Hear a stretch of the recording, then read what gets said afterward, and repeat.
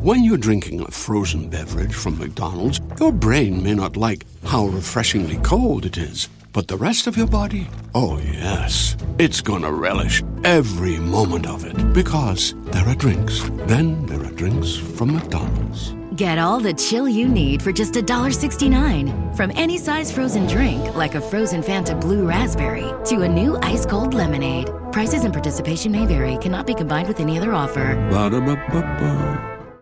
How should you plan for when your home becomes too small? Or when the next one gets too big? At Sandy Spring Bank, we're here to help create personalized solutions for financing your home loan. Whether it's a new home or refinance, renovation or addition, fixer-upper or new build. Banking is a conversation. Let's talk about your mortgage. Visit sandyspringbank.com/mortgage. Mortgage, home equity, and other credit products offered by Sandy Spring Bank, Equal Housing Lender. This is a podcast from Minute Media. Who would be a Wolves fan, eh? On goes Bull. People might yet win it here for Wolves. Flash in the shot. What a goal!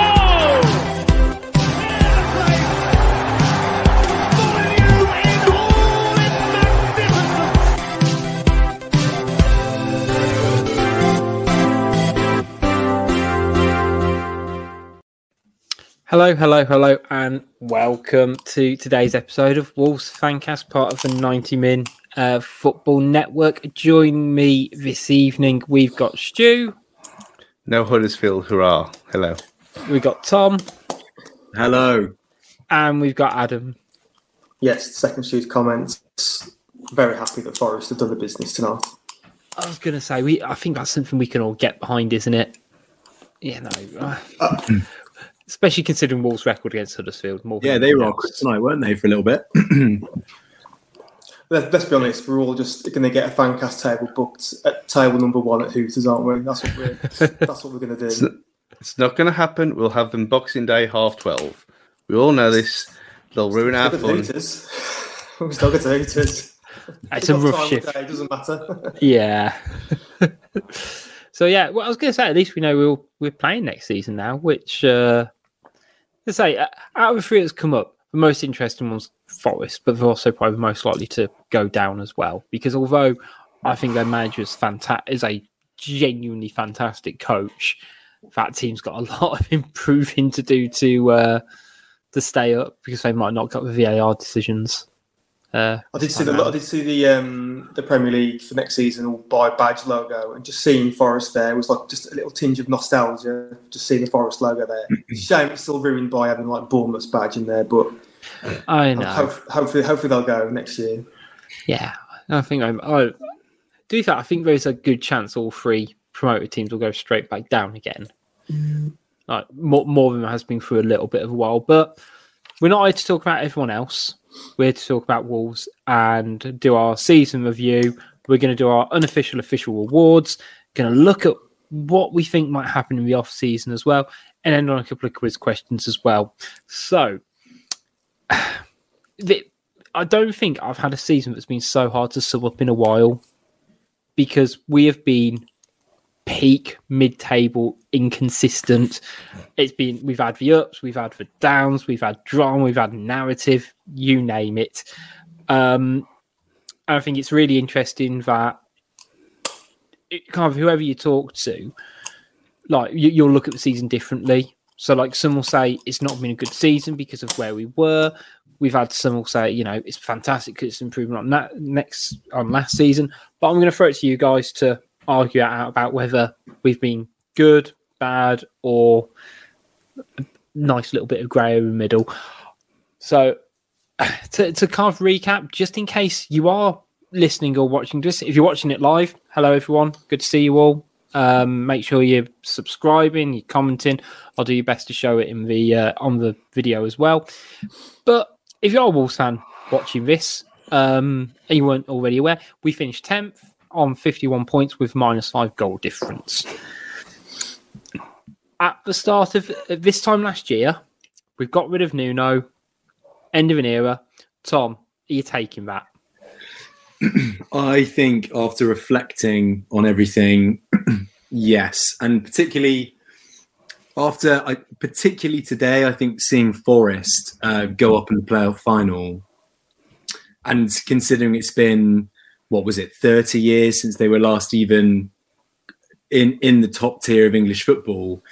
And we look how far we've come. And I know that there are lots of fans that say, well, it's not about looking how far we've come. It's about constantly, seeing where you are and trying to be the best you can in that position. But I'm going to sit back and I'm going to think, 51 points, 10th. I mean, it could be a lot worse. We could be one of those teams like the Huddersfields, the Notts Forests, who are like constantly trying to get up into that top tier and to sit comfortably in mid-table, considering the kind of shit that we've watched, not only this season, but in the past 10 to 15 years. I think it's easy to complain, but I'm going to accept it for sure. I think I've come to terms with it. Yeah, Stu. So slightly different question, just to open up the table. Where would you have taken Wolves finishing on the 1st of January? So I was going to say halfway through the season. It wasn't. We played 18 games at that point. But we were 8th in the league, level points with Leicester, with Brighton a point behind us. Halfway through the season, would you have taken 10th? Dropping 2 points, but overall? It's not fun. I mean, I never really thought that we'd get it. I didn't think we'd qualify for Europe anyway. There was a couple of episodes where I said, we're full on the Champions League train, all that kind of fun and games. But really, I was never fully in on the whole hype of it all, because I know what we like. And I said it with 6 weeks to go that we'd only get 5 points. We ended up getting 2, and I probably would have took 8th. So 10th is, from that point of view, it's a disappointment. But you look at it, start of the season, I said 16th. It's an improvement on what I expected, but that was with the caveat of being entertaining. That part wasn't met for a long time. So I think 10th with 38 goals from 38 games says everything. And the fact that we are there is a minor miracle. So you got to take it here.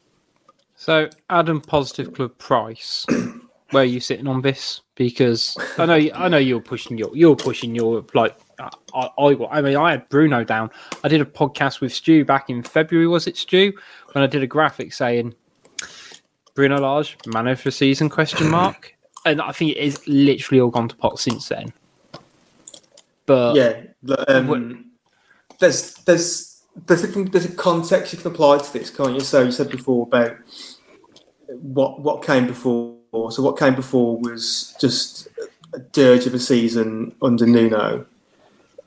And then has there been improvement this season? Well, the table, just looking at the table, says yes, we have improved. But that's only one part of the story.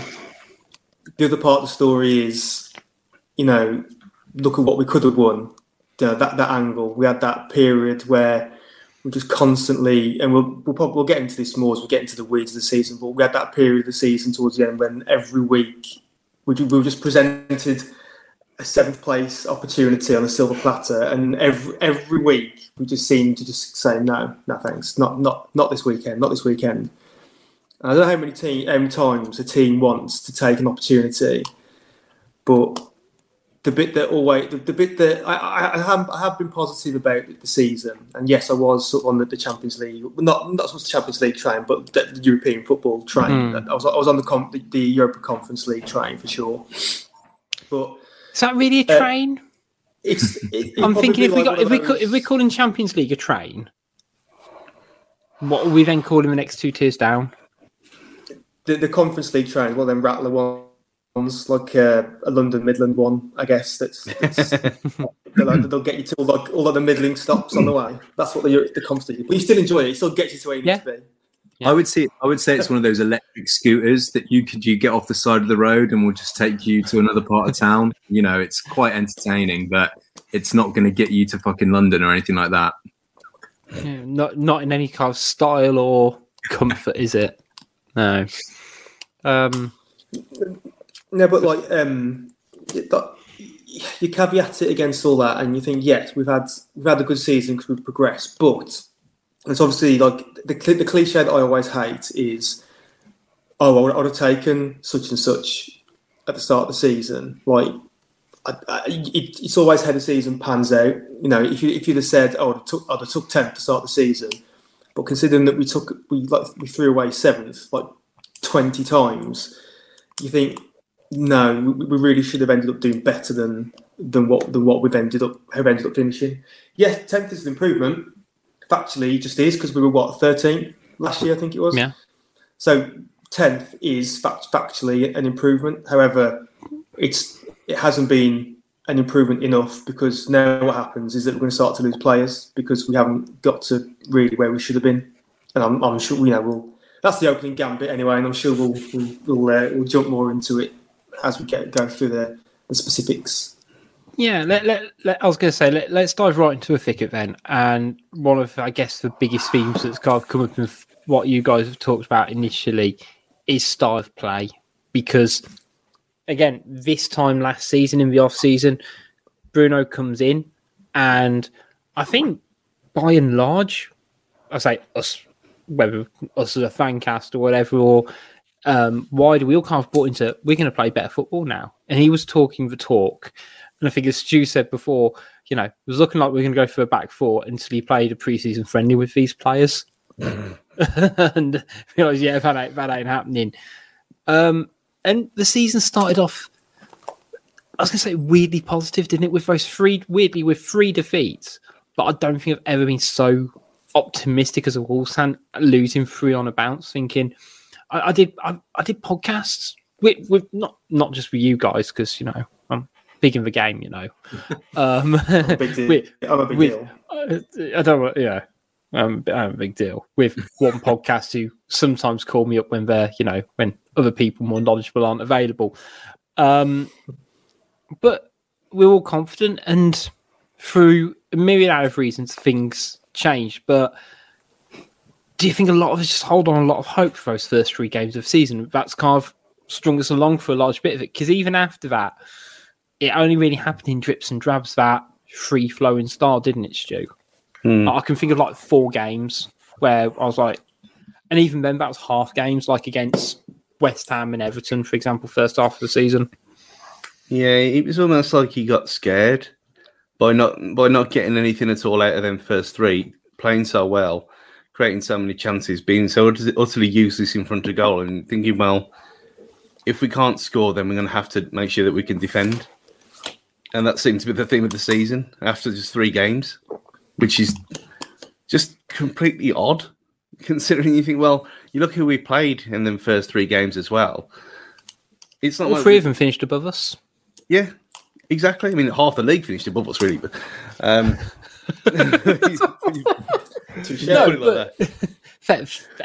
that's a very fair comment, Stu. But yeah, but they should all be beating us in theory. Like, you know, they are all better teams than us. Yeah, and that was the point, that we played so well against teams like that. He didn't give it a chance to play like that against the mid-table, against the Plankton that were there if we'd beaten. So it was just bizarre how he just changed on a dime, and we never really got back to them heights, really. It's just weird. Yeah, it was. It was really strange, wasn't it? Like the fact that we were so used to, at that point, we're still obviously, you know, getting over the Nuno ball, or the dregs a bit at the end of the season. And then we put those first 3 games. So it was Leicester, Spurs, and Man United. What was it?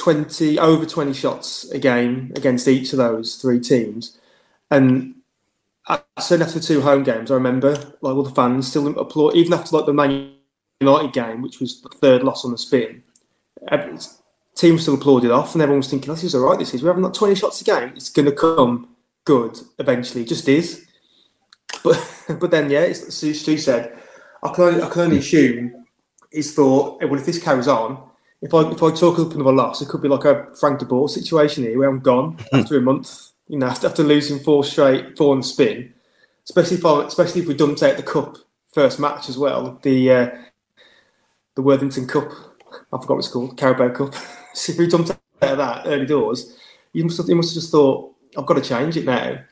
And then, I mean, all right, it was Watford was their 4th league game, so they're like a bit the cannon fodder that we probably needed to get up and running. But after that, yeah, he almost reverted back to a type of Nuno ball, didn't it? For the rest of the season, where we went just now, we're going to have to play defensive now, because I can't trust us after these 3 games against, as we said, strong teams.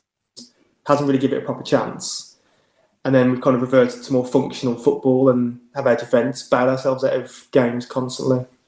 Now, I agree. Yeah. I agree. I think that when you talk about that United game at home, actually, in the grand scheme of things, I mean, it was great to see us wallop Watford 4-0, but as you say, they were cannon fodder. They were destined to get relegated at that point anyway.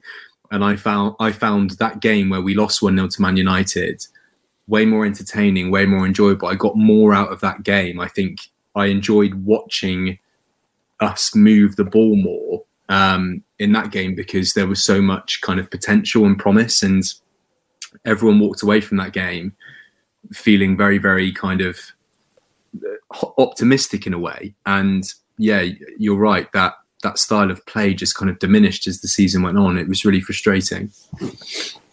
Yeah, do we think that, I guess, the style change, and I'll pull up a graphic about kind of our style in a minute. Do we think it was led because we didn't have the players to consistently do it? So we had this great attacking form, and like free-flowing football, but the chances just kept falling to a dime a trial those first 3 games, didn't they? It's like not the play that you want it to. So it was almost like a case of, well, if we create some chances, we'll get one in eventually.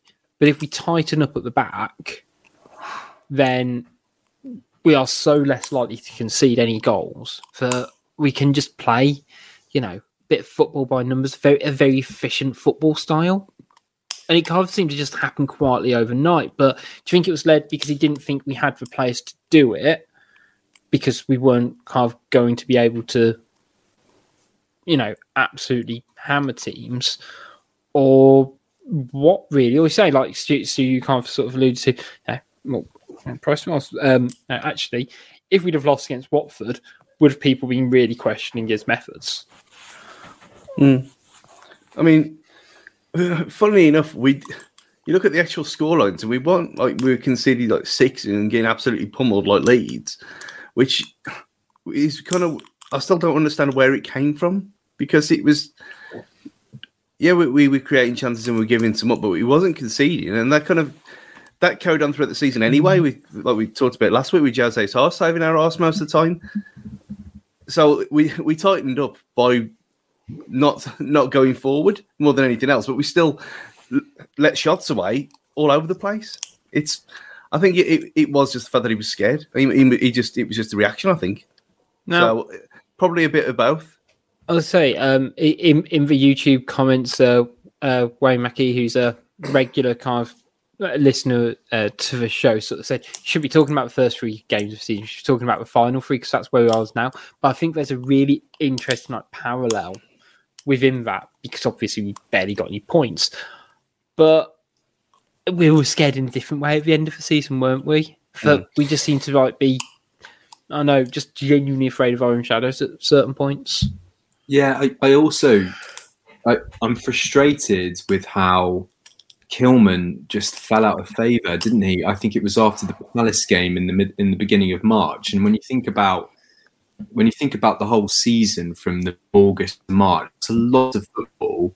But then it seemed to be that one game in March, 2/3 into the season, where he didn't have a particularly good game, and it could be argued that he was responsible for one of those goals in the 2-0 loss that just completely fell out of favour. And I think we heaped too much. Well, Bruno heaped too much expectation on Bolly, who, let's be honest, for the last 2 years has been inconsistent. And even though he had a brilliant season in that Europa League season and the season before that, I think that he was not the right person to come in for. I think Kilman should.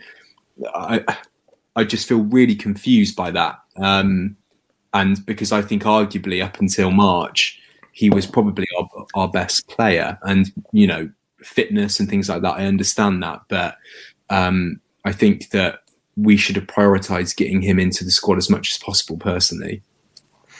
Yeah, I think the Palace game you mentioned, I've kind of said before, I think that was a bit of a catalyst for our season turning. And I know that, like, well, sort of talking about the start in terms of, you know, what did we think expectation at the start of the season, midway through the season? And it seemed like there was a couple of turning points in the second half of the season. Particularly for me, that Palace game was one, because I think of the fallout from the players afterwards with Hoover, who, you know, we talked about at the time about, you know, whether he deserved it, whether it was right or wrong of Bruno to come out so publicly with it. But there were a couple of turning points around then, and I think injuries was a big factor in our form second half of the season. Particularly around, you know, losing Kilman was massive, losing Semedo was massive as well. And the players who came in, by and large, didn't contribute to the levels they need to. You know, Bolly comes in. He had a couple of good games, you know, literally at both ends of his spell in the team. But beyond that, he has some really poor ones.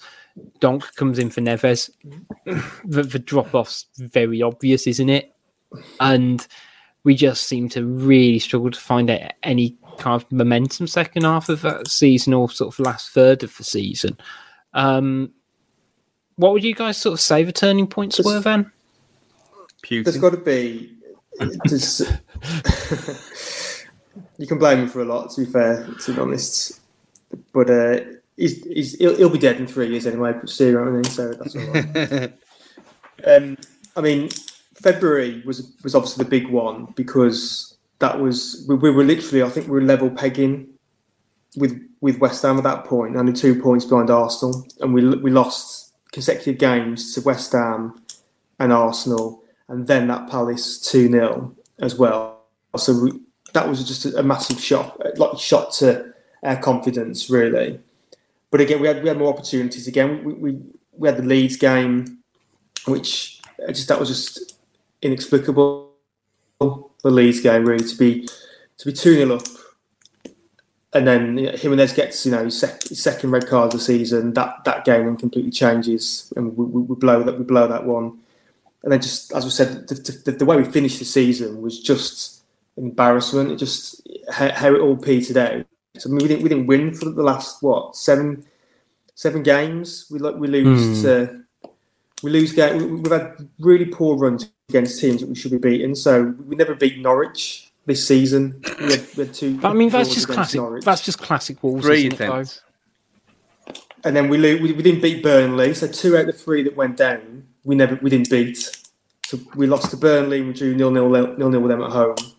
Palace did a double over us as well. I mean, I know we've got a bit of a hoodoo at their place, and it's never a fun place to go, Selhurst. But there's just some games there where, like, you know, you think it's just what's going on? You know, why we? It's just these sort of games where, you know, we should, if we want to get to where we want to be, we've got to be putting sort of those teams to sword, especially in Norwich's and Burnley's. You know, they're mind you, the old argument goes, you know, if you can't beat them, you get what you deserve. But, you know, we went through decent spells as well. I think we had a couple of 5-game runs where we didn't lose, and we had good spells. That's what, you know, a good turning point. That's what shot us up the table a little bit. But ultimately, there was too many spells where we just kept blowing it. Yeah, I think one of the... It's a frustrating thing, isn't it? When you beat Man United in January, and, you know, that's such a huge game, and our game plan was so brilliant and we played so well, but then we lose to Norwich and Burnley and throw away two leads. It makes those amazing performances go to waste, doesn't it? It's so frustrating. It's you put all of that effort into away from home at Old Trafford, beat a team which, arguably have struggled this season, but still are monoliths in the Premier League, and then throw it away to teams that we should be easily beating. Yeah, I think one of the big things for Wolves is that one of the reasons why we got to 10th it's one of the reasons why we couldn't progress any further, is the amount of games we drew. But some of those that, as Pricey mentioned, we had a couple of runs which kind of pushed us up the table because we got like 3 wins on the bounce, or we got a couple of really solid results one after the other and got that bit of momentum.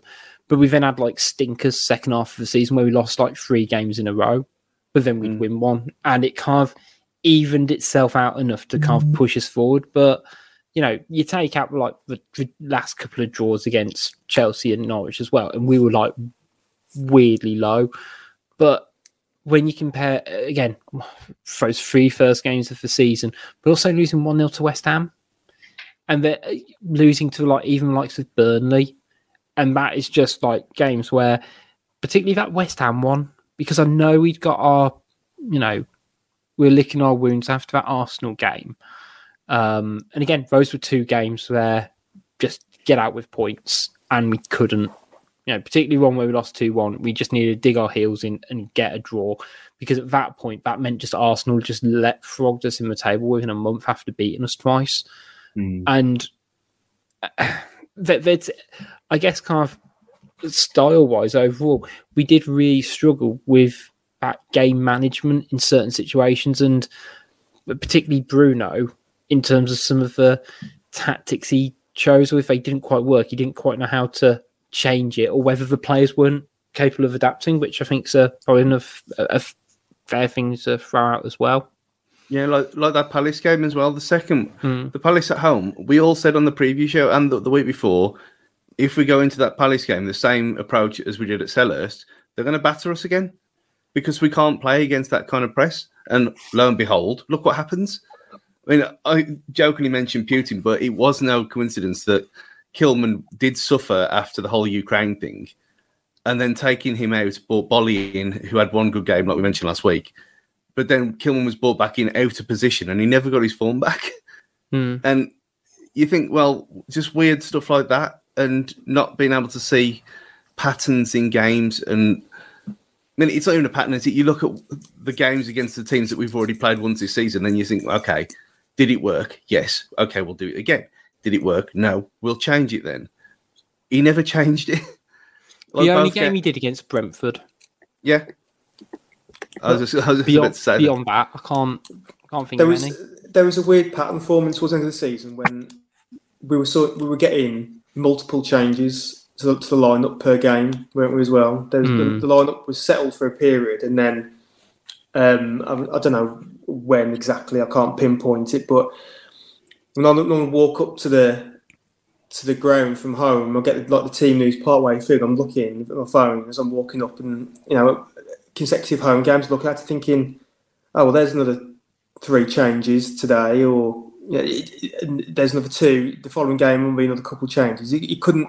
It's almost like he suddenly, in an aspect, to try and get back on track. He's just trying different things now, just to see what sticks. What was working before now wasn't, and you could just tell he was just trying to change things. And I guess this is what leads into some kind of doubt about Bruno, is that this has all come at the wrong time for him. So if you invert our season, and if he starts off slowly, then we've finished strong. Everyone would all say, "Let's get this is good. Give him the summer to strengthen. We'll carry the momentum into next season, etc., etc." But as it's inverted now, and he's finished on such a poor run, that just then leads people to start asking the question of, oh, is he actually the right guy? Should we, now it's the close season, should we take this time there to make a change? And we've mentioned before, or I'm sure it's been out there, we've talked about it ourselves in here, about he's got form at Benfica for not being able to change a poor run. It's been, I think that was the reason why he was sacked, wasn't it? Because he went on a very poor run at Benfica. He couldn't address the slide, and they've got rid of him. Now he's got, luckily for Bruno, he's got this natural pause now where he's got a couple of months to take stock, hopefully get the players in that he wants, use a pre-season to get the position, the formation that he wants, and hopefully take it forward. Because as we said, how the season finished, we just as one of the comments that said there, we just didn't look like scoring. We just had this inability to be able to threaten the goal, and their forward line, especially Jimenez, barely get a touch all game. Yeah, no, I agree. I think that if you could mix Bruno and Hasenhüttl or something like that, where, as you said, when things aren't going right for us this season, Bruno just found himself in a rut that he couldn't get himself out of. And if you added that little bit of the Hasenhüttls who can seem to get battered by some team and then go on a really decent run of 2 or 3 games where they win just to kind of bring some equilibrium. Granted, they didn't finish as high as us in the league, but do you see what I mean? Like that, there needed to be some kind of element of, right, that didn't work. Let me calmly try and figure something out so that we can actually try and salvage some points in the next games, rather than either doubling down or, which is quite controversially, throw players under the bus or whatever it might have been. But I feel like he lacks that skill of being able to diagnose problems and then calmly try and rectify them in the next games. Yeah, he has been a first team coach / manager for 30 months in his entire career. Was he a good player? Did he have a career or no? Not really. Okay. I mean, it is a useful knack to have as a manager, but it's almost an intuitive one in terms of understanding the flow of a game, things like that. Harry Redknapp, for example, do I think he's a particularly great coach or manager or go down in history? Probably not, no. But he did have a bit of a knack of knowing the flow of a game. Well, Zinedine Zidane's an even better example. He's no tactical mastermind, but he'd bring on subs or whatever. Carlo Ancelotti, yesterday, we all knew how that game was going to pan out. As we all do the eyebrows for the audio listeners. But you kind of just knew he was just going to ride it out and then go, right, I'll bring on the fresh legs and things. But it's a really good point you made, Tom, that he kind of didn't, he almost didn't know how to fix it. Now, do we think a lot of it comes down to the fact that the big thing he's hammered for about 6 months up until the end of the January transfer window was the lack of signings we made? So, in terms of ones we actually made this year, it wasn't actually that many. When you genuinely look at it, that have impacted the first team. And I've realised I've not updated the bit on the bottom, but essentially in terms of incoming signings, we got in Jose Sarr, which I think we can all agree has been a fantastic signing, but he was a replacement goalkeeper. We brought in Trincao. Aït-Nouri was technically a signing this season because we didn't actually activate a loan clause for him. We signed him. Hwang Hee-chan, loan and brought, and then Chiquinho as well, who's been, an absolute diamond in the rough, it feels like. So it's not exactly like we did lots of improving to the team overall to kind of really help Bruno, particularly, when we look at it. So what have we got? Goalkeeper, 2 wingers, a striker and a left wing back. I mean, not exactly much down the middle of the park, is it? No, and people are getting excited for this summer as well. It was just shit, wasn't it? Let's just put it this way: the transfer windows for the last 4 have been pretty awful, to be honest. And yeah, no one's made a difference, have they? I think that's the problem. No, I mean, like you said, Sarr was a replacement for Ruby. He's probably kept us in the top half of the table. But outfield-wise, no one's done anything. I mean, I was going to say, none of them have been, super key additions. I mean, Aït-Nouri, I think he's clearly someone who's got a very good future ahead of him. But I think because we had him last season, we've seen that natural development. But I know we'll talk about Trincao second half of the show anyway, but he is not someone who's dramatically improved Wolves. Hwang, bar 6 games. Not a chance. Yeah. I was going to say, we did our player report card show last week, didn't we, Stu? And we gave Hwang an optimistic 4.5 out of 10. And it's like, that's not what you want to hear as a football player, isn't it? And again, like Chiquinho as well, really interesting player. See him coming on, but it almost felt like we kind of stumbled into that one a little bit. So it's not like he had a lot of help. And then kind of outgoings-wise as well, that we actually only sold 3 players last summer. We sold Rafa Mir, Rui Patricio, and Owen Osasawi. Now, I think we just kind of scrap Owen Osasawi because, you know, he's fuck knows what's going to happen to him, but it ain't going to be football. Patricio, I think that's kind of worked out for all parties. You know, he's gone and won the Conference League. We've got Sarr.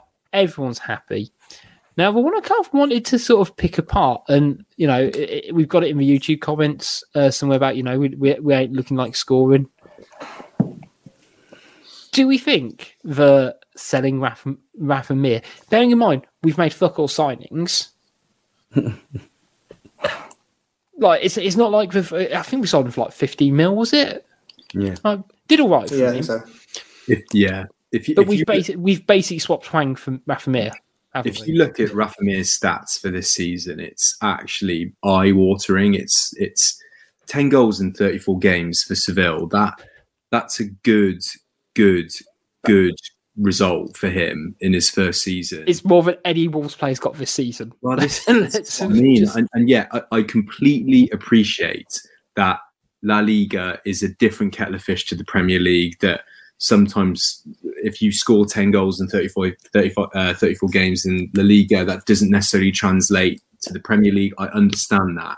However, yeah, since he originally signed for us, then gelled wherever he went, Huesca or wherever it was he went, he has consistently scored goals. And I think it's one thing to say, okay, he can score 10 goals for Seville in one season, but wherever he's gone, he has scored. So yeah, it's a bit of a head scratcher, that one. And I would be really interested to see in a Wolves shirt how he could do in a Premier League season if we actually gave him a shot. But, you know, I mean, especially when you compare him to, like, because essentially he was arguably second or third choice behind Jimenez and Silva.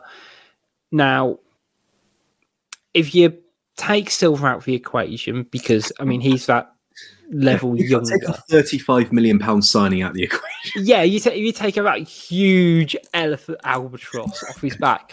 But I mean, we've talked about Jimenez before. He has really struggled this season. You look back on it, and you know, I think Dan Boyle in the comments says, "I think he made it clear he didn't want to play for us." I think he would have. Yeah, I was going to say I think he might have done if he had the chance, but you know, I think by that point he was he had it. He didn't really. His heart wasn't in it here, to be honest. He'd only had a couple of games for us. He went to Forest, didn't do it there either. Going back to Spain just kind of suited him, to be honest. That was shown at Huesca. Mm-hmm. He scored a truckload for them, considering the fact I think they went down, didn't they? Yeah. Huesca. And then he's got his move to Seville, Sevilla. And it's worked out for him. Yeah, he's probably where he wants to be, and that's shown that the enthusiasm of being where he is has come out in his football. And to be honest, if he was here, he'd have had nothing created for him anyway. Yeah. I dare say that, you know, at least at Sevilla, you know, he's had opportunities to have shots on goal. Whereas, I mean, you know, one thing I will sort of say is, like, even when you look at the outgoings, you know, I pointed out that, you know, in our signings, even when you look at the development squad players that we got, like Karabe, now he is a midfielder, but clearly they didn't expect him to be ready to compete for first team second half of the year. But it's not like, I was going to say, there was only really one player in terms of those loan players that I think we missed in terms of that creative void, and that was Gibbs White. But, you know, out of those loans as well, you know, Ronan's done very well up in Scotland, which is great. Shaw Dow, we hardly knew ye. Joined. Still waiting to get on. Yeah, he's still waiting to get on. But yeah, you know, the reason why I included Gibbs White Sarkic and Ronis, because they've all had fantastic loan spells, and it's the loan system working for us. So hopefully, we're going to do something with Gibbs White, whether it's he plays first team football for us or we sell him for 20 mil. I can personally see him going to Forest, but that's that's an easy rumour, isn't it? I might get that on Twitter later. While we're talking about loans, just out of curiosity, I just had a look at Willian Jose this season. 8 goals in 32 games. Of course, Betis. So was he that awful as well, or was this terrible wall system that Nuno destroyed last season a hangover and a hindrance to him as well? I tell you what, mate, I completely forgot about that bloke. Willian Jose was the most forgettable player. Handsome bloke. Maybe a Poundland Giroud. But, I don't know, like you wanted it to work for him. I just think we've had Willian Jose, Cutrone, just these, like stallion European chaps come in and, you want them to do brilliantly, but it's just been a flop, hasn't it? And Cutrone's Empoli or whatever is not particularly anything to write home about either. Yeah, don't worry, he's only 3 behind. We've still got him. He can still make a glorious return. As Steve Griffiths says in the comments, Cutrone got 3 goals this season, only 3 behind him, and I'm pretty sure he got 1 of those goals on the last game of the. Yeah. How many red cards did he get? I would say the only other outgoing, we probably spent, God, how many weeks, Stu, did me and you talk about Adama Traore and that bloody transfer saga? But we talk about head scratching decisions. That loan move's just been financially / anything else just piss poor from the club. It's not as if anyone, all of us, probably all 30,000 people that get on you every week have said this deal is a piece of shit. It's not as if it was all saying as soon as it come out, and that's why people want like Sellers' head on the stick, don't they? Because, why would you sanction that deal when it's just completely stacked against us? It makes no sense. We're just giving away a player. I know, obviously, there's a debate to be had on how effective a player he has been this season, but nevertheless, we've just given away a player for nothing, and they don't even want him now. So he's going to come back to us, tail between his legs, having not worked out at his dream club or his hometown club. And now, what is he going to expect to walk back into our first team again, or what? We've created a bit of a situation for ourselves here now with this, because I don't know. Whoever sanctioned it, whoever thought that was a good idea at the time, needs a firework up their arse. I think I'm one of the minority in the group chat that would welcome him back, and I would start him at the beginning of the season. I'd start him. I would give him until the middle of October and just see what he can do. I don't know. I'm really, really of the school of thought that when Traore is playing in our team, he makes things happen just passively off the ball. I don't know what it is. I mean, I am not a tactician. I'm just a football fan, but there's something about him being on the pitch that excites me, and I think does change things. And I don't know, his statistics. I know that his statistics this year, Chiquinho's statistically been better than him in regards to kind of what he's been able to create. But there's something about him when he's in your squad, he does scare players. To be fair, we've said it for a while, haven't we? That when we bought him from Middlesbrough, so why Wolves getting him a newly promoted team, and they're saying because no one can fit the pieces together, and the problem remains now. I'm with you, Tom. He's my son's favourite player, and he loves him. And I think if you get it again, it's one of those where it's exciting.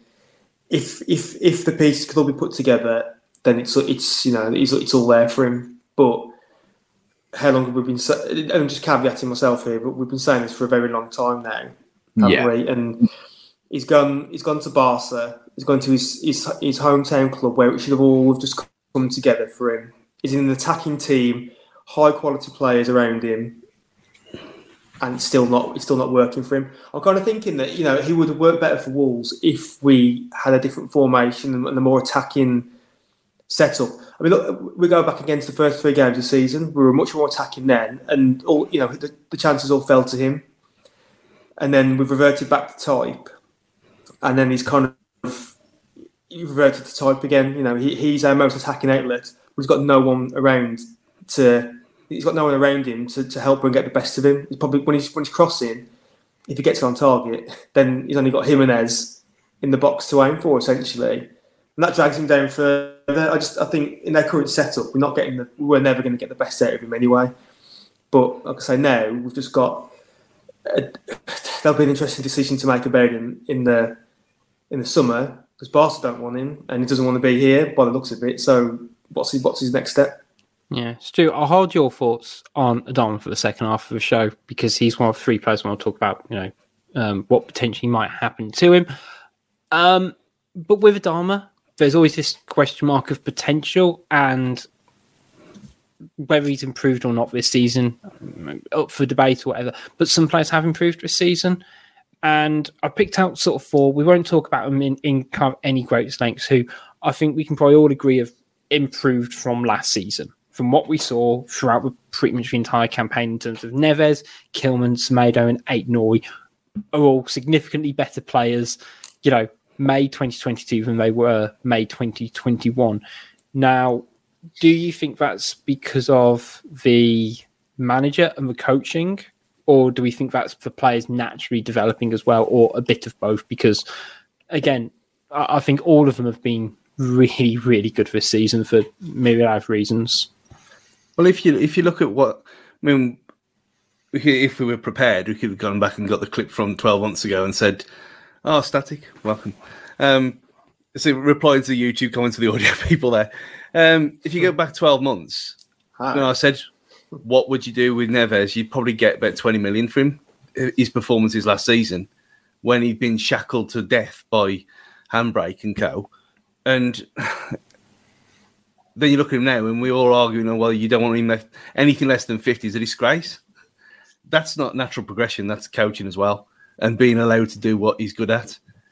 So I think not just the 4 you just picked, Rich. I mean, there's quite a lot of there's been very few players that have gone backwards this season. There's been more individual progression than there has not. So I think it just goes to prove. I mean, you look at everyone who's been coached by Bruno Lage at Benfica as well. You look at players who've moved on to better things. Even João Felix, the obvious one. They'll speak so highly of him as a coach. So I don't think it's no surprise, and he doesn't have to get credit for that, for individual progression. It's just his other things that's left to be desired. But as a coach, I don't think we can question him one bit, really.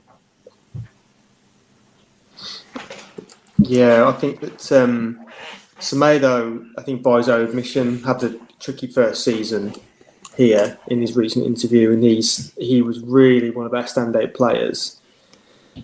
Kilman, obviously, in the club, he's been one of our star players without a doubt until obviously what we've already discussed. When he's a little bit of a downturn. Neves, season of his life, season of his career, really. He's just been an absolute.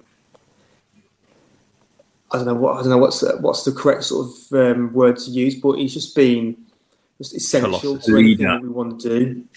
Yeah, all of the above. He's been everything that we wanted him to be and more this season. He's kind of held it all together, and he deserves better, as we know. And then Aït-Nouri, yeah, he has improved, but then we've also seen he's had this weird sort of conundrum where he doesn't play for a few games, and there's these rumours about him not being able to manage two consecutive games or something weird like that. I'm not entirely sure what's going on there. I don't think any of us really know what's going on, but he's another one that's it's all there in front of him. He's got everything to be a fantastic player for us, and I think he cost about 9 mil, didn't he? So that's a snip in today's terms, really. So yeah, those 4.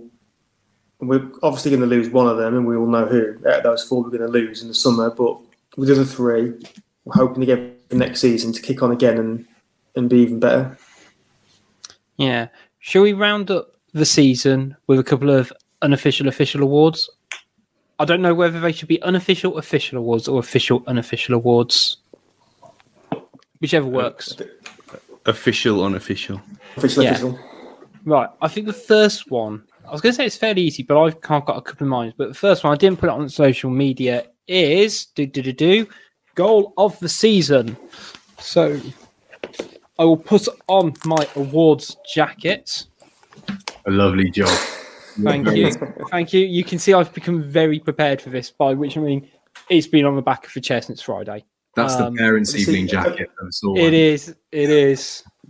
And for the audio people, it's not woolen. It's a sequin jacket in the wash, Rich. It is. You know what? It's in the washing machine as well. That's how well I take care of it. And so's the bow tie as well. It is a real shame. So goal of the season, what we're going for, guys? Nevers against Watford? Yeah. Yes. It's got to be, hasn't it? Has to be. Honourable mention for Jimenez versus Southampton, maybe? I know it was a bit of a hoofball up to the top of him, but the reward and the moment. Yeah, I would. That was going to be my second. I think just from the context of where I was watching it as well. I was in London in a pub full of Southampton fans, and it was a very, very, it was a very, very sweet. It was great seeing that goal go in, and particularly just the elation on his face in that celebration. It was a good experience all round for him and for me to watch, for sure. But yeah, it's got to be Nevers against Watford. Now, we've used this phrase a few times in the show so far, and I liked it because you could use it in any context, but head scratcher of the season. So I'm going to go around the room. I'm going to go for mine first. It's not the strongest because we've had a few great ones on Twitter as well. But I'm going to go for Jimenez's sending off against Man City. Literally, I'm scratching my head right now thinking about it because I think it was such a fucking stupid thing for him to do. For a seasoned pro who has got a good temperament on it, I think it was. I can't get my head around it. It was like he had money on it. But yeah, what are your guys? You know, you could go Adama Rumi, you could go for a refereeing decision, or go for it. Fill your boots, Stu. Signing Hwang permanently. Yep. That's mine as well. I think an honourable mention goes to the penalty decision against Man City against Moutinho. Mm-hmm. Wow, that was a fucking huge head scratcher. I thought that was complete farce. Yeah. The thing about with Hwang is that it wasn't just that we'd signed him because we shouldn't, because he's cack. But it's just the timing of it, in so much that he'd just been there. He'd been there injured for a month. So he hadn't played for us for a month because it was announced on 26th of Jan. He hadn't played for us for about a month at this point because he'd missed 4 games with his injury. And then we just go. I'd say it's 26th of Jan, so it's getting towards the end of the January window, and we just go, ta-da! Here we go. Look, this guy who hasn't done anything for a month, and all right, has had a decent start. We're going to sign him now. And we're just double tags all around. Thinking, what's the rush? Why have we got to sign him now? We've got the obligation at the end of the year, haven't we? Yeah, I think I've got to eat my humble pie.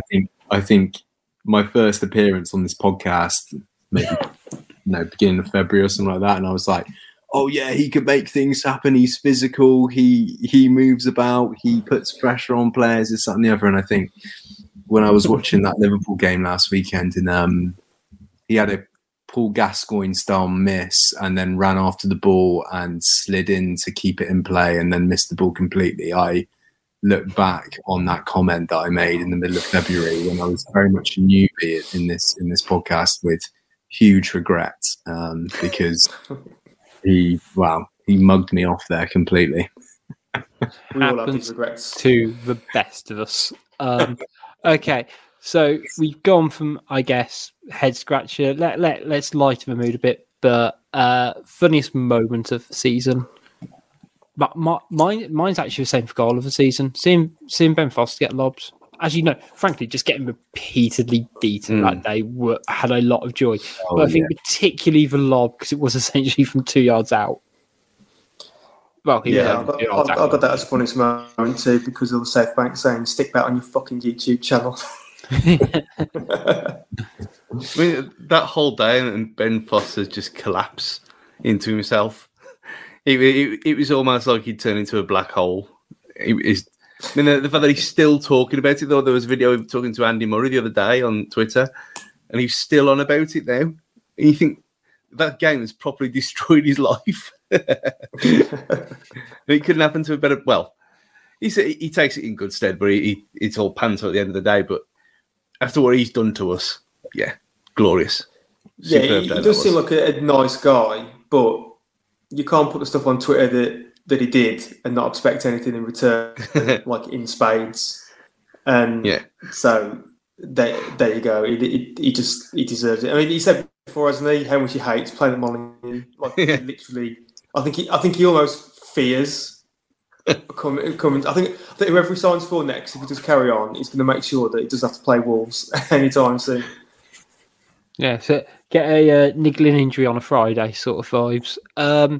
Okay, so we've got two more awards to go then, fellas. So I've gone for social media moment of the season. Again, take it however you want. I must admit, I am not as social media savvy as some of you guys in the rest of the podcast clan, but I saw a screenshot floating around of Yerson Mosquera chatting up some girl on Snapchat or something, like saying, something really, really ridiculous. Wasn't it something like, I'm sure it was like, hey gorgeous was the first line, and then like 2 hours later it's been like, why no response? Yeah, I just like, he was shooting his shot, and but I just found that quite funny. So yeah, that's mine personally. Yeah, I'm almost scared to ask, but Stu, Mr. Miami trying to get Russ sacked from his job. That's the Villa away. Right. That was an exchange for the ages. And the fact that the beef's still going on, it's gone on for like 8 months. Yeah. Mr. Miami versus Mr. Bilston on Twitter. I'm so perplexed by Mr. Miami. So he lives in Wolverhampton, but he is from the state. Why? Just why? What? So he's in Wolverhampton, employed by a football club to go to away cities a week before we play them and do a kind of travel man type thing. Going on there. Well, he was doing food stuff on again. He was doing food stuff on TikTok. That's how he kind of rose to prominence. But why Wolves employ him? Who knows? Oh, what kind of? I live in England. Look, all this crazy stuff. Yeah. Is he still going? Because it might just be me, but I haven't heard any. Yeah, I haven't heard anything about him for ages. Maybe because I'm not looking. I don't actively go and see what he's doing. But they used to on Wolves' YouTube section. He's got his own section, hasn't he? All the Mr. Miami stuff. He's got his own bit on Wolves' YouTube. But I don't know. It just seems to have died off a bit. Maybe Russ spoke to the right people and got him silenced. A couple. One in the chat is the drone. Yes, that was a great moment. Also, another funny moment is the fact that we've got our own record label. I think that's fairly hilarious as well. Just as something which we do now. I was going to say, I could have included it under funny moments. Where the fact we're sponsored by Royal Caribbean as well. Again, the amount of weird sponsors we had this season. I did a quiz on it with Andy and Blake. I think it is bonkers. But what's quite funny is that at some point during home games, like there's a lull or something, and up on the scoreboards will just pop up like the esports lineup with like champions underneath it, and it's all in Chinese or something. You're thinking, I've got no idea who they are or what they're doing, or they're all there, arms folded in line-up pose, Wolves tops on, champions. Great, well done, champions of something, but I haven't got a clue what. Last one, and I feel this is going to be very self-deprecating, this one, but worst take of the season. Again, this could be one of your own.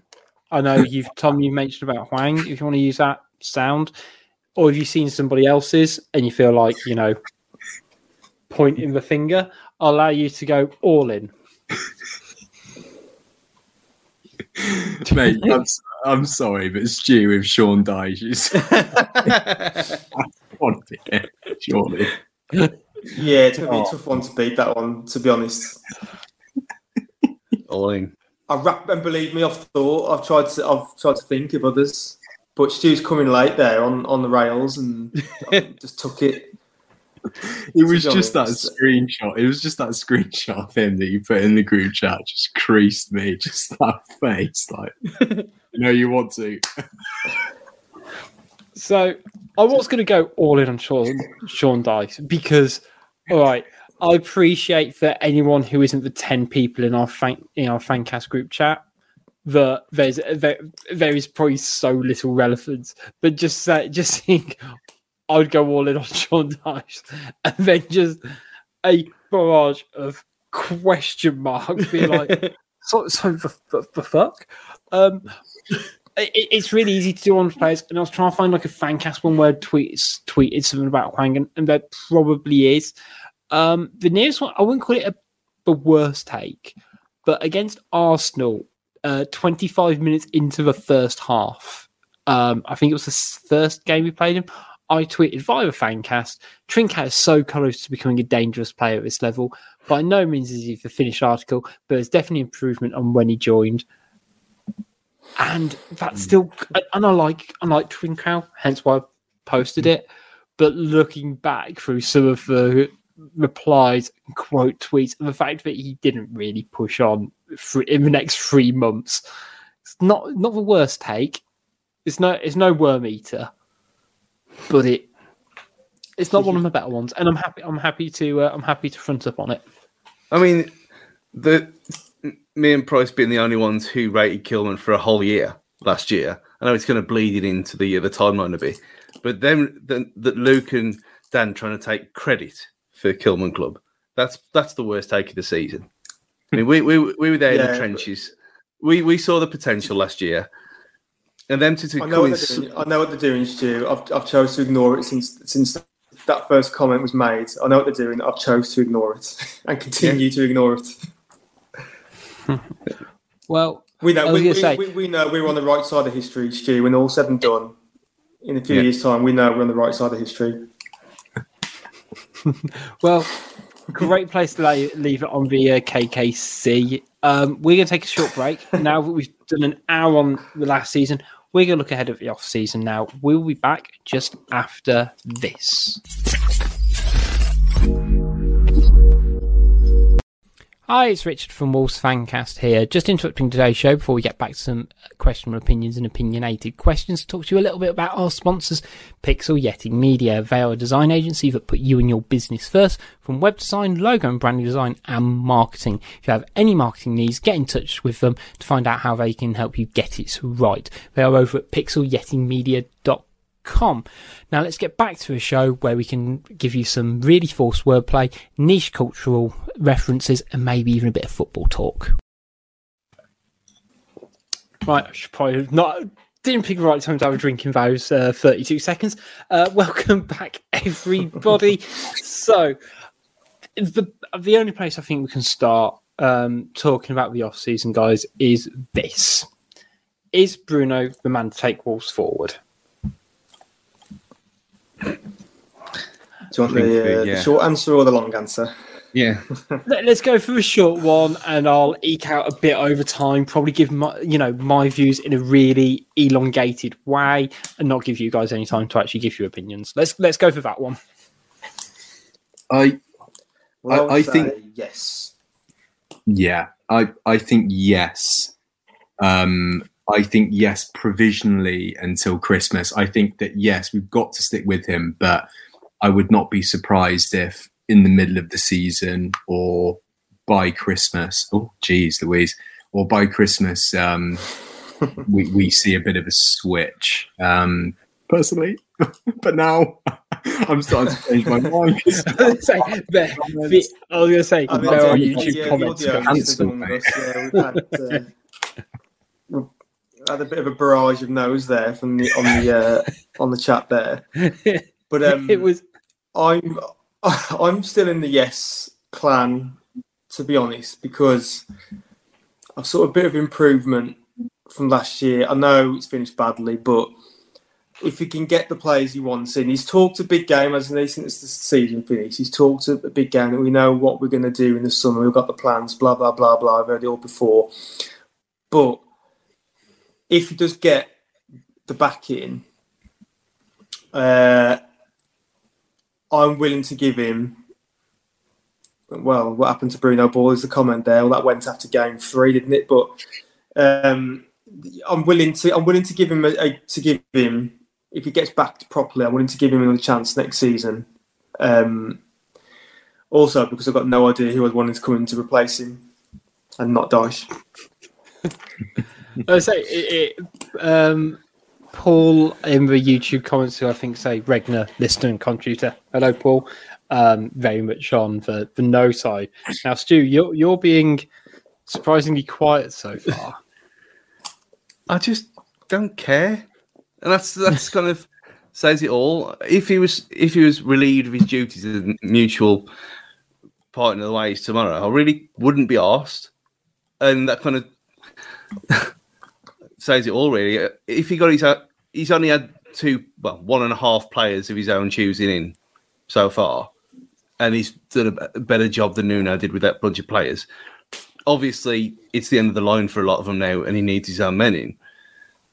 The fact that the whole Ruddy thing's already kind of, he wanted him to stay, and now he's been got rid of. That's not great, is it? So it already looks, from the outside in, he looks like he's been undermined from the outset. So if he's going to be a little bitch and a yes man and just take what they throw at him, then is he really going to perform? And like one of the comments there, why wait till Christmas? And if something better comes along in the meantime, then... But then Dyche is not going to come in, is he? So I honestly don't care. And I can't see any... If someone else comes in, they're not going to get backed. If he stays, he's not going to get backed. So it's a case of better the devil you know, for me. It's just, at this point in time, on the 29th of May, I just don't know.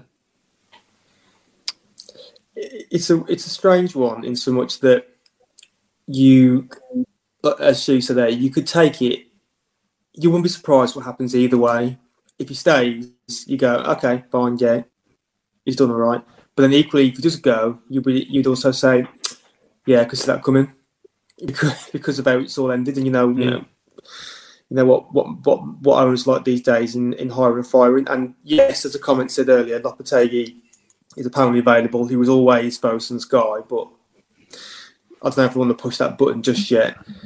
But I mean, come on, we're entering now the most exciting part of the football calendar, and that is the closed season, because this is when we all get renewed optimism. Well, hopefully we do anyway. But then we've now got, at least through June and July, we've got every day we've got a transfer rumour to look forward to of someone, and obviously for us that means Guedes linked every single bloody day for the next 2 months, over and over and over again. But this is exciting times because now we'll see the squad overhaul change, and I'm just saying, like, this is how this is.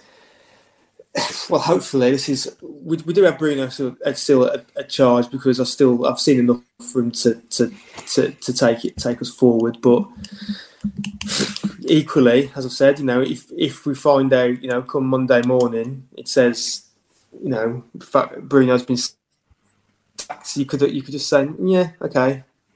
Could see the signs could see the writing on the wall on that one. As we said, the Ruddy thing goes not off to a great start in that regard. As soon as anything like that comes out, that just shows that the manager's not being listened to. But I don't know. I'm not sure we've got the full story with that one, but I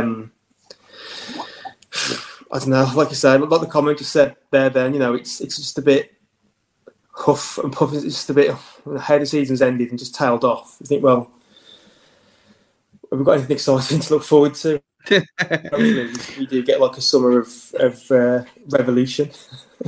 Well, yeah, I think we'll start off, I guess, on not I guess a positive note, because all the other ones are about players kind of going and being sad, I guess.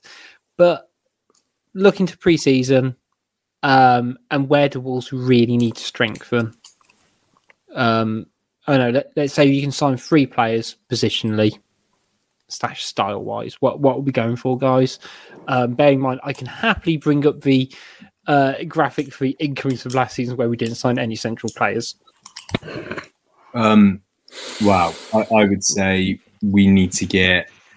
Wow, we need to get forward, centre midfielder, centre back, and I think if I had 5 minutes to hash out a plan to sign 3 players, I think the first players that would come into mind would be a player like Breuer, who is on loan at Southampton at the moment. I think Tarkowski, and then just for old time's sake, Renato Sanchez, to see what goes on there. But yeah, those would be the 3 that just off the top of my head. Renato Sanchez, just because of a bit of, I guess you would call it morbid curiosity now, because whether it actually happens or whether he decides to pass the ball to an invisible person and goes out and play like he did for Swansea against Chelsea in a game I saw. We'll see. But yeah, just a bit of curiosity there on my part. So, Stu, how about you? You've got the summer. You've replaced Scott Sellers. Where are we reinforcing? But it's like Tom said, it's the whole loose spine, ain't it, really? We haven't got a striker. We'll need at least 1 or 2 midfielders. And if we're going to be playing in a back 4, we need someone who can play in a back 4. So you're looking 4 or 5 at least in them. I mean, like we said last week, and we've said for months, all our strikers and forward players are shit anyway, so that makes no difference. But you need at least one focal point who's going to do something. So a central striker is a must. I think you can kind of get by with what we've got out wide when more centrally is more important as a priority.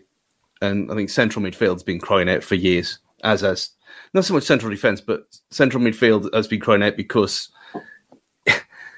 it puts so much pressure on defence anyway, because we have to play the way we do, because they can't be trusted to do anything going forward. That if you get someone who can do everything in the middle, then you can potentially go with a back 4 of maybe. I put this in the group the other day and got mocked as usual. Someone like, you could go Toti Gomez and Kilman as a back 4. We don't know. It's never happened. Toti's got pace. Kilman's got positional reading. It might work brilliantly, but you wouldn't have as much on them if they're constantly being bombarded all the time and playing defensively. So if we've got someone to carry the ball in midfield, that would be my priority. Midfield and up front. I suppose the same could be said, though. Like, if you play Morgan Gibbs-White in his actual position, then that could be seen as a new signing in and of itself. But obviously, Wolves fans are divided on that issue. But I could see him coming in and doing a job, and if he's played in his proper position and not as an ad hoc addition to a squad where no one really knows the impact he's going to make, he could revolutionise the way we play the game. Well, I was going to say that nicely does bring us on to our kind of my next thing, particularly about Gibbs-White, is that we have, I guess, sort of 3 lone players around Wolves who I think a decision needs to be made. Let's be honest, we've got Gibbs-White, who's coming back to Wolves off the back of a fantastic season with Sheffield United, who I think it's very clear that he is at a crossroads. He can either keep going at Wolves and potentially play first team football in whatever formation, or he needs to go and get that £20 million move to a newly promoted team or a recently relegated team. You've got Adama Traore, who's coming back off loan from Barcelona. He's got a year left on his contract. Enigmatic, inconsistent, in and out, whatever. I can't think of any of it in words I can use to describe him. But Wolves either need to work out if they're going to get him a new contract, whether they're going to let him run it down for another 12 months, get nothing for him, or sell him for what's going to be a cup price free. And you've got Trincao, who hasn't lit the world like. There have been flashes, but very, very dim flashes. In a true sense, there's definitely a player there, but Wolves have probably got an option of whether that's the right thing. So, I guess really quickly, Trincao, should we keep / sign him or send him back to Barca? Stu.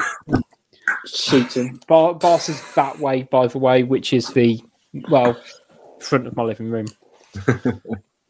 With the money that we haven't got, we can't be taking any more risks. So, unfortunately, I think he's probably after going to go. I mean, it turns out he doesn't want to stay anyway, so it's a null and void point. But if it was a swap deal with Traore, I'd do it all day long, just because of the potential wise and whatever. But spending actual money when there's other priorities, nah, not for me. Even for me, wrong time, wrong situation. How much do you think he's worth, Stu? I mean, depends how much. I mean, if Villa could get Coutinho for what was it, 20 million with his age, I'd guess they'd probably want about between 15 and 20 for him, and even that, I don't think we can do that. I don't think we'll spend money anyway, regardless of Trincao, but we're just not in that position. So, I mean, I can see there's something there with him. And I know I'll be shot down all day long over this, but I don't care. He's obviously got talent. It might be too early for him in the Premier League. I know he's 22, wherever, but he's too weak. He needs building up on the Neto pre-season building train again. Put that in winch up, but yeah. So but we haven't got the money to do it, so we have to send him back. I remember that cliche. There's a player in there somewhere being used many, many times for Rajiv Van La Parra. The greatest Dutchman ever. Still got paid. But he still got paid. Hate him every week, still gets paid. For me, I think I was quite clear early on about Trincao. I never thought he was much good for us. I'm not saying he's going to be a bad player for the rest of his career. It's just not worked for us. And I do remember when he had his first good game. I think who was it again? Was it Leeds? I think it was Leeds at home, and he scored and assisted. And there's lots of comments like online saying, that's he's good. He's definitely one to keep and consider for the future. I'm like, well, that's one game. What about the previous 30 where he's done that absolutely nothing at all? You can't make the case for a player after one game out of so long of contributing nothing. He probably didn't really want to. He doesn't even want to stay himself long term. He hasn't contributed. It's very, very, very hard to make a case to spend money on him for that purpose. So for me, it was thanks for turning up, but we'll send you back to Espana. So I guess my kind of question, Tom, would be: so we talked about Adama and his situation as well, and again, money impacting within that as well. Would we all be okay with just a swap deal for Trincao for Adama? I don't see it happening because of Barca's finances and the fact he's done nothing over there. But would you be happy with that? I know you've mentioned that you're a fan of Adama. I don't know. I think with Trincao, he hasn't done enough for me to prove that he is worth keeping on. And I'm a man who likes idiosyncrasies and enigmatic players. And even though Traore is by far from the full ticket and can be very frustrating, he brings a bit more life to the squad, and for that reason, I would like to see him back personally. And if I'm being honest, and I know I'm probably in the minority, I was ashamed when I saw him leave and go to Barca. Even though, as I said, he makes me pull my hair out, I would rather have a player who is exciting and gets me off my seat and ultimately makes me really frustrated and annoyed than a player that makes me feel nothing. And Trincao, unfortunately, doesn't make me feel an awful lot other than his nice goal against Leeds and his goal against Forest in the Cup. That's fair. So, last one we need to speak about is Gibbs White. We mentioned him a few times now. Let's just assume, I don't quite know what I'm assuming, but the option is that he can either move for £20 million or he can stay, and he is playing in the first team at Wolves. Now, that's not mean he's going to start every week, but he's at least going to be in the squad every week, let's say, whether it's sub or whatever. If you were Morgan Gibbs White, what would you do? Let's say if everything stays the same with Large, whatever, and we hopefully change style a little bit. So there's a bit of a natural evolution. If you're Gibbs White, do you stay with Wolves, give it another crack, and probably start one every other game plus? Or do you go and making sure you're a bit more of a big fish in a small pond without any disrespect to anyone else? If I'm Morgan Gibbs White, after the season I've had, when you've been an integral part to that club getting into a playoff space and all the rest of it, I would want assurances from Wolves that I'm going to be part of the system and be playing every game in some capacity. And the only way I would accept being a squad player if I was signing for a team, like West Ham or something, like a team that's finished above us in the table. If Wolves were going to offer some kind of agreement where I would be a squad player, then I would feel shortchanged and I'd probably look to go somewhere else. So I hope that an agreement is made, because I think that there's a lot of promise there. But yeah, if I'm Morgan Gibbs White and I'm staring down the barrel of a choice between playing every week somewhere else potentially who won't finish as high as us, or playing as a squad player for Wolves, I think I'd be choosing to play every week in maybe a Notts Forest or something like that. You want the club to invest in you, basically make a statement and say, yeah, we believe in you. We want you to play. The danger is like that he's been messed around by Wolves before, as we've seen. We've recalled him off loans where he was doing well. It was Swansea, wasn't it? I think. Yeah. Snatched him back, didn't we? Yeah, took him back, messed him about. We've normally not played to his strengths when we brought him back.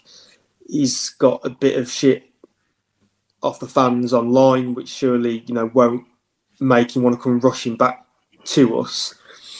So if you're him or his advisors or whatever, you want to sit there and just say, look, if I'm going to stay, I want you to invest in me as a person and player. So that means perhaps sign longer term. I don't know what his contract situation is, but maybe a long term contract. Sit there and say, look, you're going to be a vocal part of the team. As you said, you're not going to be a guaranteed starter. No one's really guaranteed starter, but you will be a key point of our midfield / forward line most weeks. He just wants that. I guess he just wants that assurance. That comfort that he will be a valued member of the first team. And whether or not he feels that will ever be the case with us is another matter. I'm trying to think. Based upon his recent history with us, I would dare say that he will probably be looking to pastures new. I think he would, unless we can really sweet talk him. I say we, like the club, if we can sweet talk him round, and he's got the bargaining chip of having a good season with Sheffield United under his belt. He said, look, this is what I can do. given the full season run of games.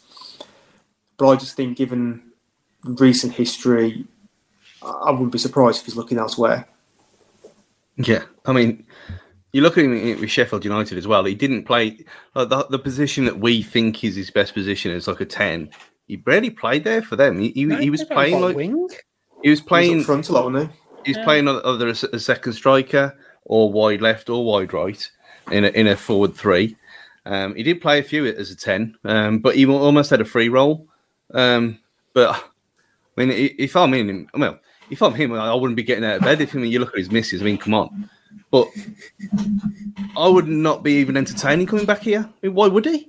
He's had shit from an early age when he was rubbish, admittedly. When he had a chance, Nuno didn't play him in the right place. He was messed around on loan over and over again. And half the fans hate him anyway, regardless of how good a season he's had. And I've said this a few times, that if you look at a kid with them stats in the Championship, like what Mason Mount did when he went on loan to Derby, and you take his name out of it and he comes back and we sign him, someone like that, everyone, his first choice. He has to start. Because it's Gibbs White. You're thinking, he'll be a squad player at best. And it's nonsense. The whole thing is nonsense. I don't know why if he's got a chance to go somewhere else, I'd 100% take it if I was him. Why wouldn't you? Well, for me, it's the fact that, does he improve this Wolves team? Yes, he does. You know, we talked about Trincao. Does it improve this Wolves team dramatically? No. So I'd be happy for us not to sign Trincao if it means that the minutes that Trincao gets, Gibbs White gets. I just think, as you say, we need to invest time into him, and I'd be interested to hear your take on this, boys, as well. Like, if he wasn't a local lad, do you think he would be giving so much grace to this club? It's a weird one, isn't it? He obviously loves the club. He wants to establish himself there, but you're right. He hasn't been treated well by the club itself. The fans give him shit. I mean, it's one of those. And I remember when he scored against West Brom he scored against last season? Brighton, sorry. My bad, Stripes. Brighton. Yeah, those rivals, Brighton. When he scored against Brighton at home, you could tell that meant a lot to him. And, you know, someone could respond to that and say, well, you're playing in the Premier League, every goal you score should mean a lot to you. But I don't know. I'd be happy to give him one more chance for sure. But as both Stu and Pricey have both said, I would not be surprised if he decides to sign for a club newly promoted like Notts Forest and play 90 minutes every week and feel much happier and be a better player for it. Yeah, I think very least. We're all in agreement here. I don't think we'd hold any grudges against him for the move, because there's clearly a talented player in there. Whether, you know, we may or may not disagree with his Premier League quality, but he's definitely above Championship, that average Championship now, which is, I think, where a couple of fans assumed he might end up. I personally didn't. I've always been a big fan of his. But look, you got to take your chances. And if he can keep on developing somewhere else and whatever, then good for him.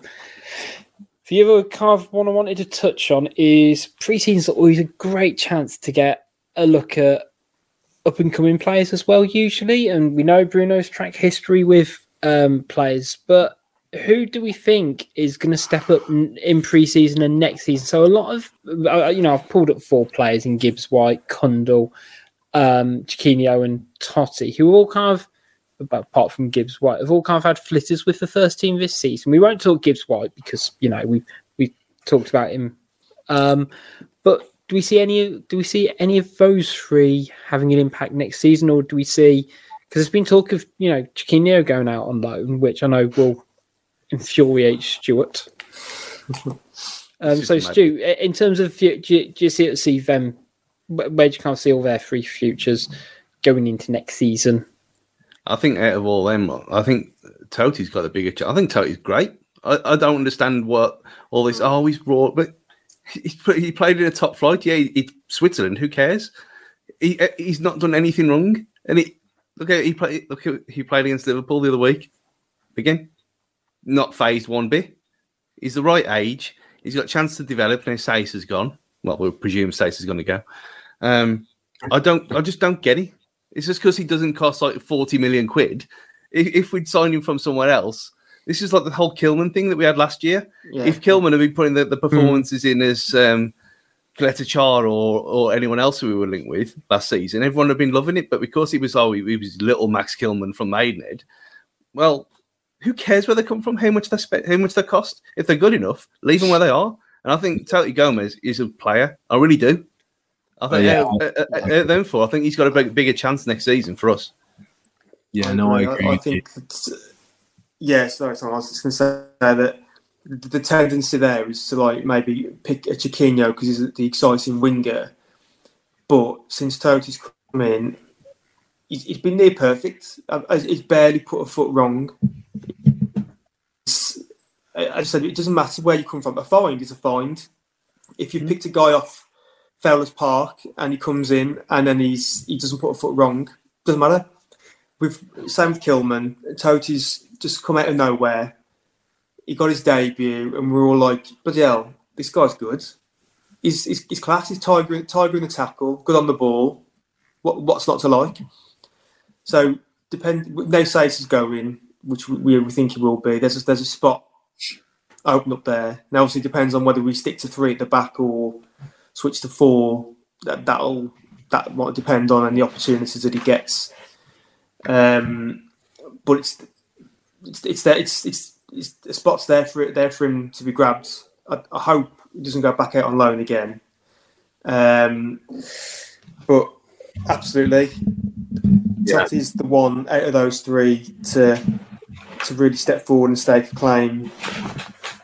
Yeah, Chiquinho hopefully should be thereabouts because that's just such a big impact in a short time. And Kundal will be there probably, as a squad player, I guess, next season. They've got to come from somewhere, haven't they? And I think if there's any kind of reflection of that statement, it's the fact that if at the beginning of the season someone said we are going to be starting a player that's been on loan to Grasshoppers and a player that is coming on loan to Barcelona, who's going to be better? I think we would all say Trincao in that instance, but the proof's in the pudding, and I think we need to sometimes swallow our pride and accept that some decent players are going to come from pretty modest beginnings, and that's fine. Hence, Max Kilman and hopefully Toti. But I agree with Chiquinho. I think we've got to keep giving him chances. I don't think he's ready to start. And with Kundal, I think that I could see him going out on loan, maybe to someone else in the Premier League. Who knows? I think he's a good enough player, and obviously putting in a shift in the under-23s, but definitely one for the future. But right nowhere near maybe starting week out. Yeah, I think I'm in agreement with all your points, which is quite nice for a change, guys. Right, we're going to wrap up today's show with a bit of a quiz in a slightly different format. So, because we do sometimes like to share the workload in the Fancast, we've all got a couple of questions each.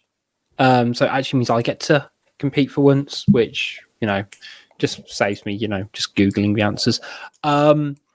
So who wants to go first to deliver their question? So how we've done it, I'm hoping we've done it this way because I've done mine like this anyway. So I've done one sort of general Premier League based this season. I've done one Wolves based, but it's not just this season. So my 2 questions are,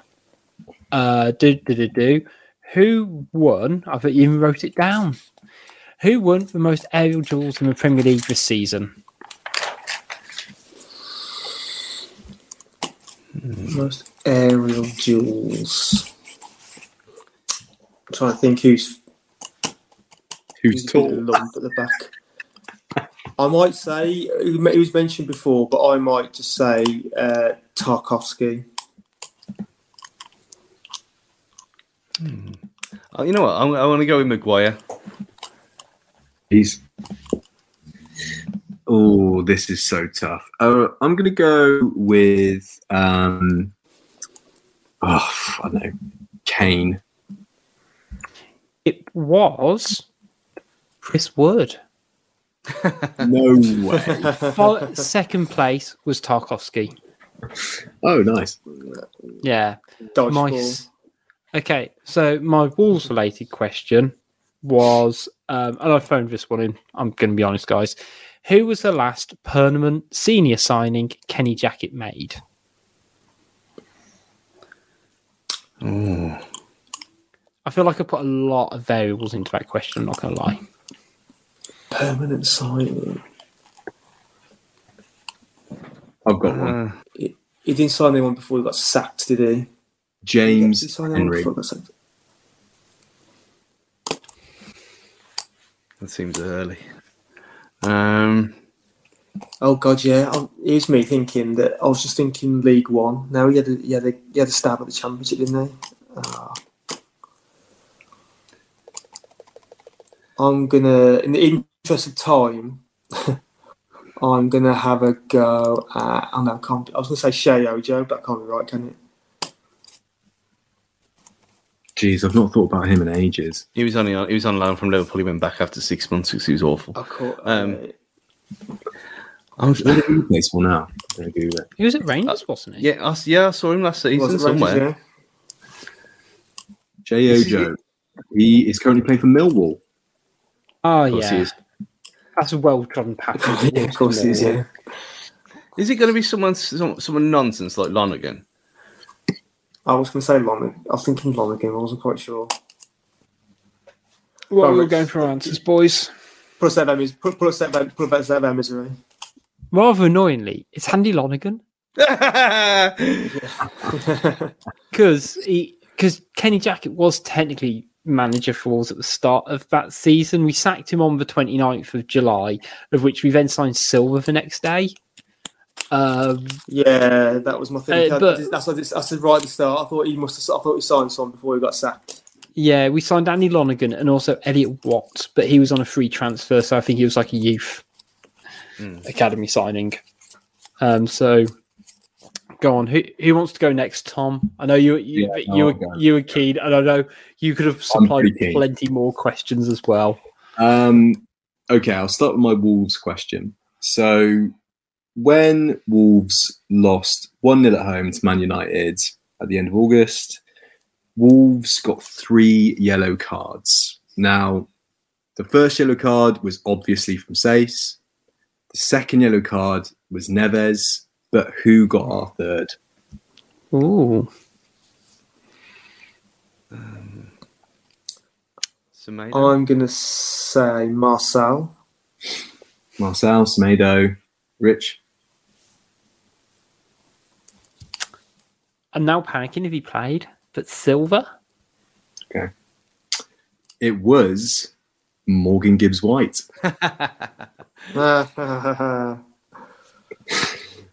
Unbelievable. Did he go on loan straight after that game? Then?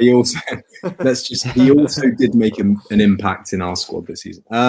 Now, the second question, we saw Rob Edwards go from Forest Green Rovers to Watford as manager at the end of this season. Now, obviously, 100 caps for Wolves, but finished his career at Barnsley, 2011 to 2013. Can you name the 2 teams that he went on loan out to, though, during his time at Barnsley? During his time at Barnsley? Okay.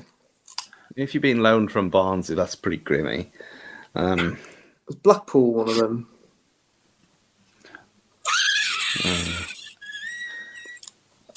I kind of thought Blackpool was in there, but maybe not. I'm going to ignore the fact you said that, and you can try again. You know what? I ignore people who think out loud. I'll go for someone like Forest Green and Queen of the South, or someone like that. That's my Forest Green and Queen of the South. Lovely. I'm going to go for that neck of the woods, let's say. So I'll go Scunthorpe. Mm-hmm. And I've got a memory, if not a pretty good one, but I'm sure he played for another team around here. I think he might have played Shrewsbury Town. Okay. I was going to say Swindon and Coventry. So, Rich, he did play for Shrewsbury Town. And, he's a former Wolves player. Of course, he's played for Shrewsbury Town. And Fleetwood Town as well. So I think you get the point. Did you say Blackpool? Fleetwood and Shrewsbury. Yeah, but I was going to say Fleetwood's near Blackpool, so maybe that's where you were going. Oh, I see. He maybe. actually signed for Blackpool from Wolves, but then... Yeah, there you go. Fucking hell. Why am I spending my Sunday evening at 10:12 talking about where fucking Rob Edwards played at the end of his career? Right then, Pricey, let's have yours then, and we'll speed this bad boy up. Right then, so Wolves related question first then. So in the match where Raul started and played the 90 minutes, which game did he have the fewest touches and how many was it? Depressing. So if you can tell me the team, and if you can tell me the team that we played and the number of touches that he had, you get double bubble. Don't forget, caveat there is he started and played the 90. Yeah. That's a tasty one, that is, Adam. Can I have it where like he played against Man City and got sent off? That's invalid. Yes, he played full 90. I'm going to say West Ham, and he took 22 touches. Okay. Brentford 9. It's all on Rich. It is. That's never a good thing, is it? That West Ham, you're thinking West Ham away, aren't you? That's a good shout, isn't it? End of. I'll go Arsenal with 40. No, because I know I was going to say 40, but I know how many Hwang had the other day. So I'll go, Arsenal 58. Okay. Unfortunately, none of you were right. Right. And there's a good chance. Quite stingy with the touches as well. 9 was shaded as well. The correct answer was Leicester at home, and he had 29 touches of the ball. So, moving on then to the general one. Can you name, and I'll buy you a pint if you can get them in order, can you name all 10 managers who have lost their jobs this season? Is that in the Premier League? In the Premier League, sorry, yes. Okay, so... Are we going to do this Nuno? Or what? Yeah, I think, should we do this collaboratively? Because I don't quite know how we'll be able to do it otherwise, apart from shouting over. So I'm going to go Nuno and get it out of the way. I'll tick them off as you go along. So Nuno, correct. Dean Smith. He was the third manager to go, Nuno. I'm surprised he made it that long. Don't worry, I've got the visual for anyone who's watching. Benitez. Dean Smith was the 5th one to go. Benitez was the 7th one to go. All 3 at Watford. Can you name them, Stu? So, I need names, Stu. I need names. Was it Cisco? Was Cisco one? Cisco Munoz. Thong Song Munoz. Yeah, he was the first one to go. Ranieri and technically Roy. Yeah, Ranieri was the 8th one to go. The German Xavi from Conrad Boy. He's lost his job. Daniel Fark. That's not Daniel Fark. Yeah, Fark. Daniel Fark. Yes, he was the 4th one to go. Bielsa. Yes, Bielsa. He was a Solskjaer, yeah. He was the 6th one to go. So I think we got 9. Who are we missing? You're missing 2. You got 8. There's 2 to go. I'm surprised I haven't got one of them, to be honest. Have I scouted one of them? I thought I had 9. No, he's disqualifying Hodgson. Saying it's unfair. Cabbage Head. Brucey. And yes. Bielsa. Bruce. You got Bielsa? Got Bielsa.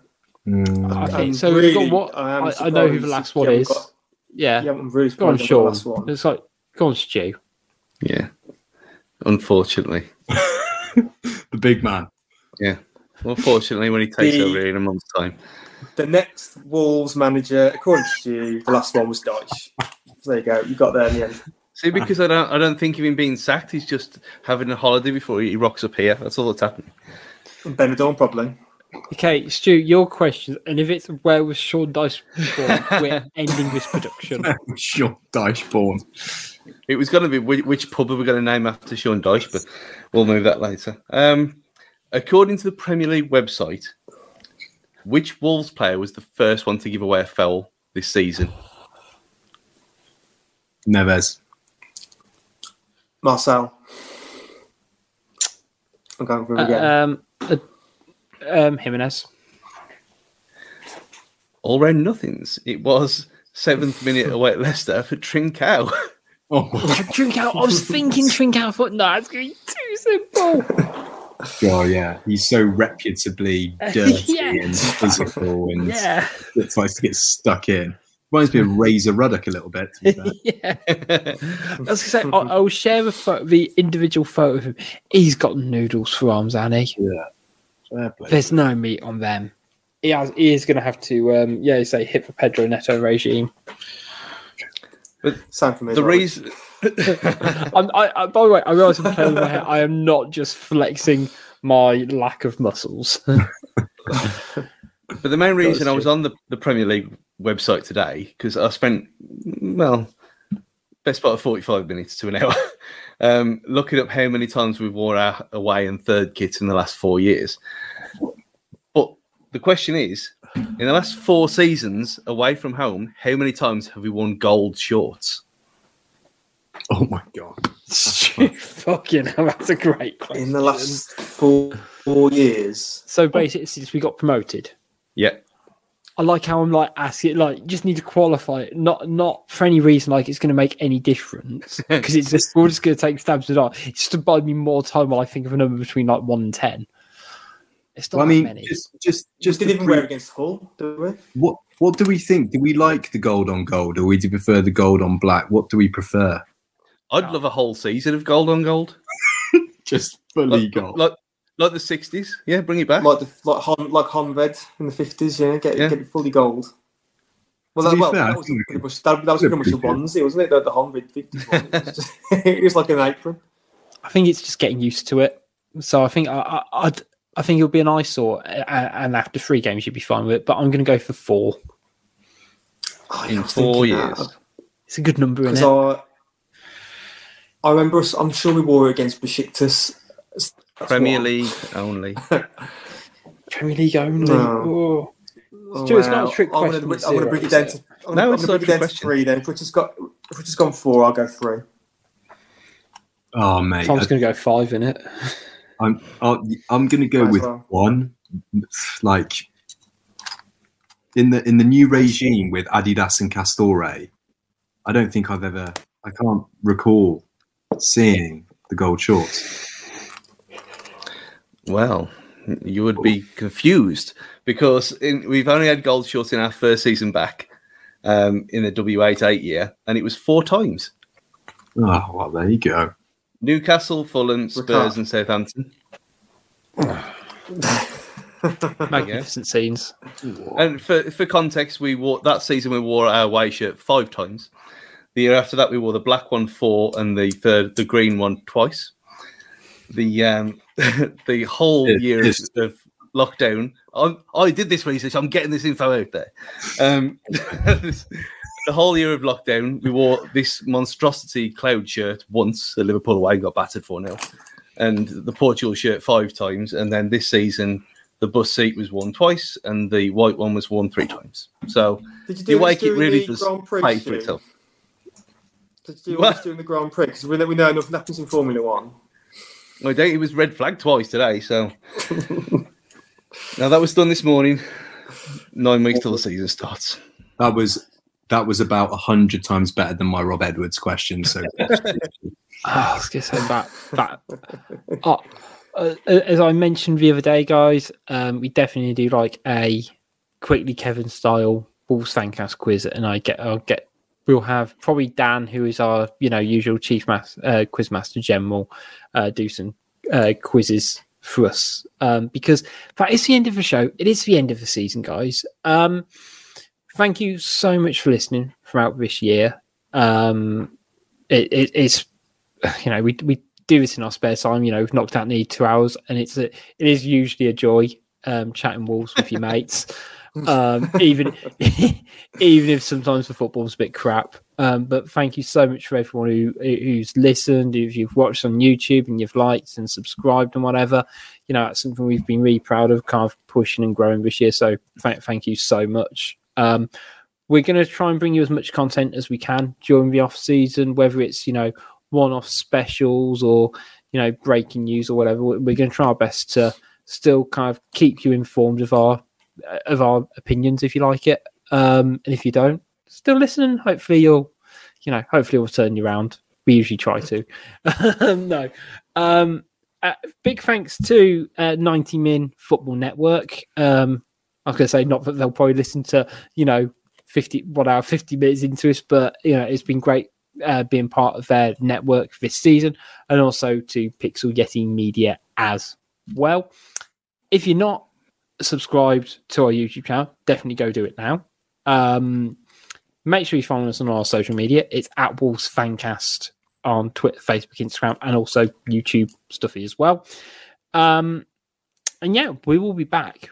I was going to say really soon. Hopefully we'll be, might take a couple of weeks off or whatever, or sometime, but we'll try our best to bring you as much silliness and Wolves-related stuff as possible. That's the Fancast guarantee.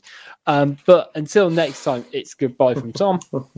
Yeah, goodbye. And can I say thank you very much for having me on board. It's been very refreshing to speak about this fucking stupid football club with a bunch of new people. So yeah, thanks a lot. And it's also been nice to have someone else who doesn't have a ridiculously strong Wolverhampton accent on as well.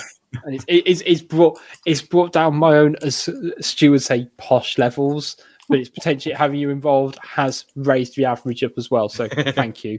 It's goodbye from Pricey. This way, over here. Yes, me. Yeah. See you later, everyone. It's goodbye from Stu. Enjoy the summer. Eat your worms. Goodbye. And it's goodbye for me. Catch you all soon.